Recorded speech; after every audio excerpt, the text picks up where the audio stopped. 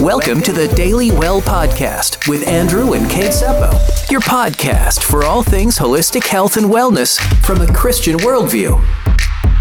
Hey guys, it's good to be back with you. We took a little hiatus for a little bit. It's just life gets crazy sometimes, and it's good to focus on rest and recovery. And so we're happy to be back on the podcast with a beautiful topic today. This is one that I'm super passionate about.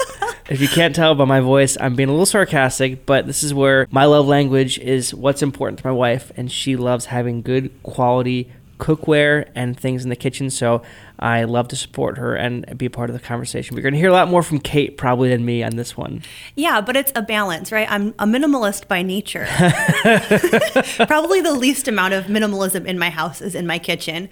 But we did want to share with you the top products and tools that we keep in our kitchen to do a lot of the homemaking that we do every single week, and what we found makes it a lot easier and more sustainable for our lifestyles. Yeah, and this is going to depend on really what you enjoy doing. Again, you've heard, if you've listened to our podcast for any length of time, my wife absolutely loves doing DIY stuff, so making bread from scratch, making, bagels and muffins and things like that from scratch. We make our own butter and cheese sometimes. So we have different things that you might not need, but if you're interested in that, keep listening.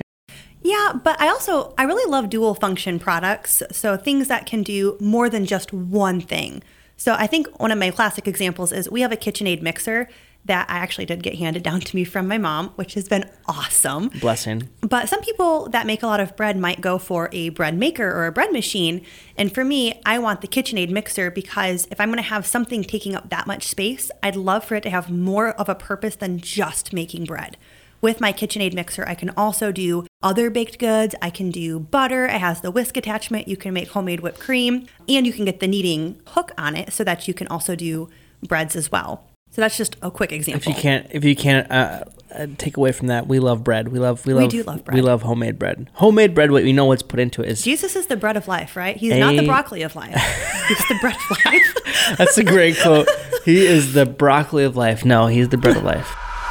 But no, I think the first really nice piece of kitchen equipment, I shouldn't even say that I invested in, I got it as a gift, but that I had really, really wanted was a high-speed blender. And that's something I think if you're somebody who's looking to get into healthy eating or this whole idea of making things yourself, that's probably a really good place to start. The blender? Yeah. I agree, because you can do a lot with it. Obviously, the smoothies was the biggest aspect for me. If you're somebody that wants to do a lot of green smoothies and you have like the hearty kale and spinach, having a high-powered Vitamix blender, it doesn't have to be Vitamix, but a high-powered blender like a Vitamix is going to really pulverize those greens into a completely smooth consistency in a way that a maybe lower end blender couldn't. But I do also use it for sauces. We make a lot of aiolis. You can do mayonnaises. You can actually even make juices in your Vitamix blender. Which we've done before. Yeah. You just have to strain it to get the pulp out. But it's a really versatile product that we use a lot throughout the week, whether we're blending soups, smoothies, juices, sauces. Grinding coffee. We do grind our coffee in there too. Probably not the best, but we just found out we're grinding it a little too fine for our It's too high. It's too high speed of a blender. It does too good a job. But yeah, you can do pretty much anything in there, and I really, really appreciate that. I've already kind of touched on my KitchenAid mixer. I didn't purchase it.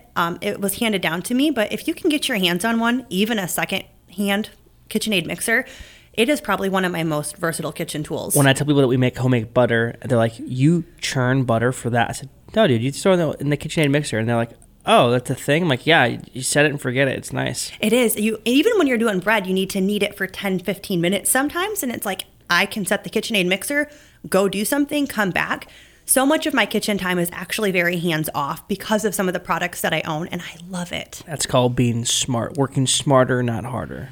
But if you're bare bones just starting, get yourself a set of really sharp knives. Yes, and find somebody who can sharpen them for you. That's true. We haven't had our sharpened in ages. We do need to get them sharpened. You put that down. I'm like, our knives are not really that sharp, Kate. But they still do a pretty good job. Well, a lot of places, even a lot of farmers markets, you'll find people who have a little setup that will be able to sharpen your knife on the spot. That is very true. Yeah. But that just makes every aspect of meal prep so much better when you don't have to worry about cutting through things like watermelon and sweet potatoes and just kind of the heavier, heartier fruits and vegetables that we're working our way through.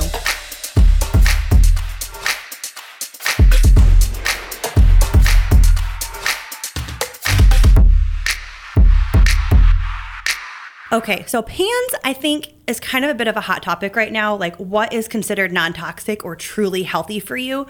And so much of this is greenwashing, where you think something is really healthy, but really it's maybe not as healthy, especially underneath the ceramic coating. So if you have something maybe like a green pan that you have scratched with a fork or a metal utensil. It's also, gentlemen, why when you're helping your wife in the kitchen, don't scrape with metal.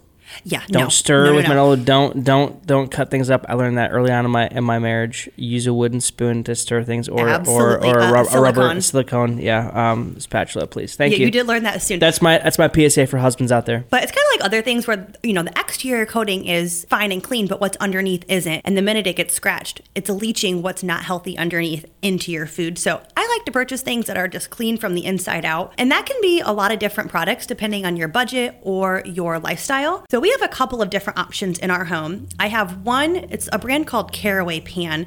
It's a kind of a ceramic fry pan that I really like for things like eggs that could be really, really sticky on maybe my cast irons. But I also have a set of cast irons that now I adore. It took us a while to get to a place that we really appreciated our cast irons. They were the bane of my existence for a while. But we didn't season them right. Well, in our household too, I'm the dishwasher of the two of us. I was a professional dishwasher for a season in my life. He does come with experience. I do. I wash some good dishes. But yeah, you need to season your cast iron really well. Otherwise, there'll be frustration unknown to mankind. But once it's seasoned well, it is very easy to cook with. It's very easy to clean. And in fact, depending on what you're cooking, you don't even wash it. You can just wipe it out with a little paper towel because you want the oils and the salts and the seasonings to actually stay in the pan. But fun fact, I actually bought my set of cast irons when I was pregnant with my first daughter because I'm naturally low in iron. And, cooking with this just for the length of one pregnancy is not going to make an astronomical difference. But when you cook with them every day for year after year after year, it actually can make a slow and steady improvement on your iron levels because it's adding a little bit of iron to your food as you cook with it. Thanks for listening to the Daily Well podcast with Andrew and Kate Seppo. If you have any questions or topic ideas, you can reach out to the Daily Well podcast on our website, myhopefm.net. Just click podcasts. Another really great option is stainless steel. And again, that's going to be a little bit on the pricier side, as is something like copper. So depending on your budget, they can be a little more challenging to clean sometimes too.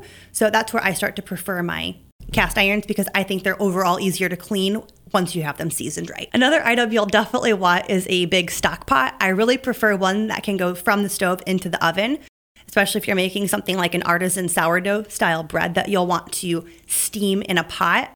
We make a lot of big chilies and that kind of stuff on the stove, but I also will bake bread in my big stock pot. It has a lot of functions in our house too, so that is a must-have in the Seppo kitchen. One thing I will say is that you need to really be mindful to have just a ton of random wooden spoons around and or other little utensils, because if you have one of them, you will always be using it and put it somewhere or clean it and it's drying or it's dirty and you haven't washed it yet. So my thing is I love having like 2 or 3, if not 4, wooden spoons of various sizes, because you never know when that's just going to get just the right hit on a different type of pans. You need to stir something or to mix something up. See, I'm the opposite. I have a favorite wooden spoon and I only use the one wooden spoon.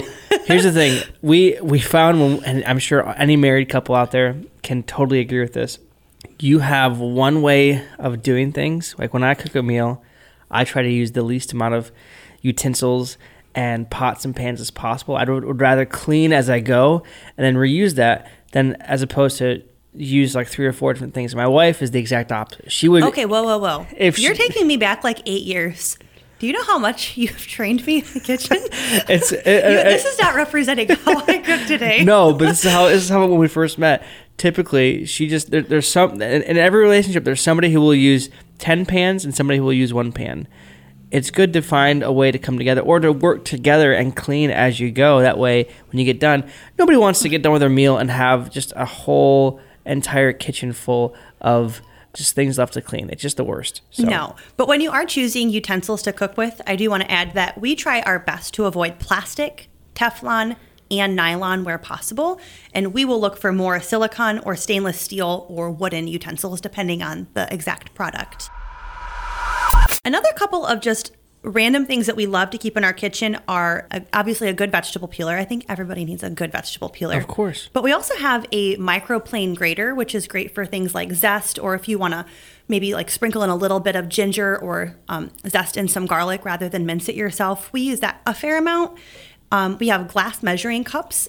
That way we're not, again, using plastic in our kitchen. We try to opt for that silicone or that glass option pretty much any time that we can. But we also have a mandolin, and I will say that's also been a newer addition to my kitchen. I literally got this at the dollar store several years ago, but it's a really great option if you want to make thinly sliced cucumbers or shred some carrots, like different options. Potatoes, if you want to make homemade potato chips, those kind of things. Which we haven't done yet, which sounds really good. Our mandolin cost $1. I don't know that it could hold up to a full potato, but it's something I'm contemplating upgrading at some point in the near future. But a mandolin is just a really solid tool in your kitchen. It's also a very handy stringed instrument. I'm sure it is. I don't play it. And then for coffee, we actually like to do a glass French press. Again, we try to keep away from plastic, especially if the liquid's going to be really hot. Although I should say, we did just upgrade to a stainless steel French press, which I might recommend because it actually insulates it a little better. That's what I was thinking. I'm sure it was. And then if you're just looking to round out your kitchen, a few other things we do have personally are a food processor. We have a colander to drain your pastas, and we have some whisks and graters and those types of things. But what we have doesn't really take up a whole lot of space. We don't have a lot of things that only serve one purpose. And I do tend to go through our kitchen about once a year and just kind of rotate. Like if I'm not cooking with this, is it something that's still needing to take up space? Because, right, you want your kitchen to be really functional. And every time you want to go grab something in the middle of cooking a meal, you don't want to be wondering where it is. You want to know exactly where it is. You want to be able to identify a purpose for it and its use in that meal. So yeah, and like everything else in our lives, this is a very specific to you thing, right? Mm-hmm. So you're the size of your kitchen if you're living in an apartment versus a huge open kitchen versus a giant kitchen that has a big island in the middle of it. You're obviously, most people expand to the space they're given. We tend to be a minimalist because if you have too much stuff, it just gets clutter and you actually don't end up using it and you forget where it's at. So yeah, just trying to be mindful, use what you use and try to just be intentional about not over purchasing things like that. Yeah, really do your best to think about the quality of the materials that what you're buying are. And if you can find something that serves more than one purpose, I think that is a better value for your dollar personally. But anyway, I know this was kind of a random podcast, but I hope it was helpful for you, especially if you are maybe diving a little bit more into the homemaking, home from scratch cooking. But yes, I do hope that this was helpful for you in just kind of thinking through what tools might be of value to you as you try to cook a little bit more from scratch and do a little bit more homemaking in your house. Thanks for listening to the Daily Well podcast with Andrew and Kate Seppo. We pray that you're able to take a piece of information back to use for your health journey. And if you'd like to reach out to us, you can at myhopefm.net. Just click podcasts. You know what I forgot? The Instant Pot. If you don't have an Instant Pot, you need to own one. It is one of my favorite kitchen tools.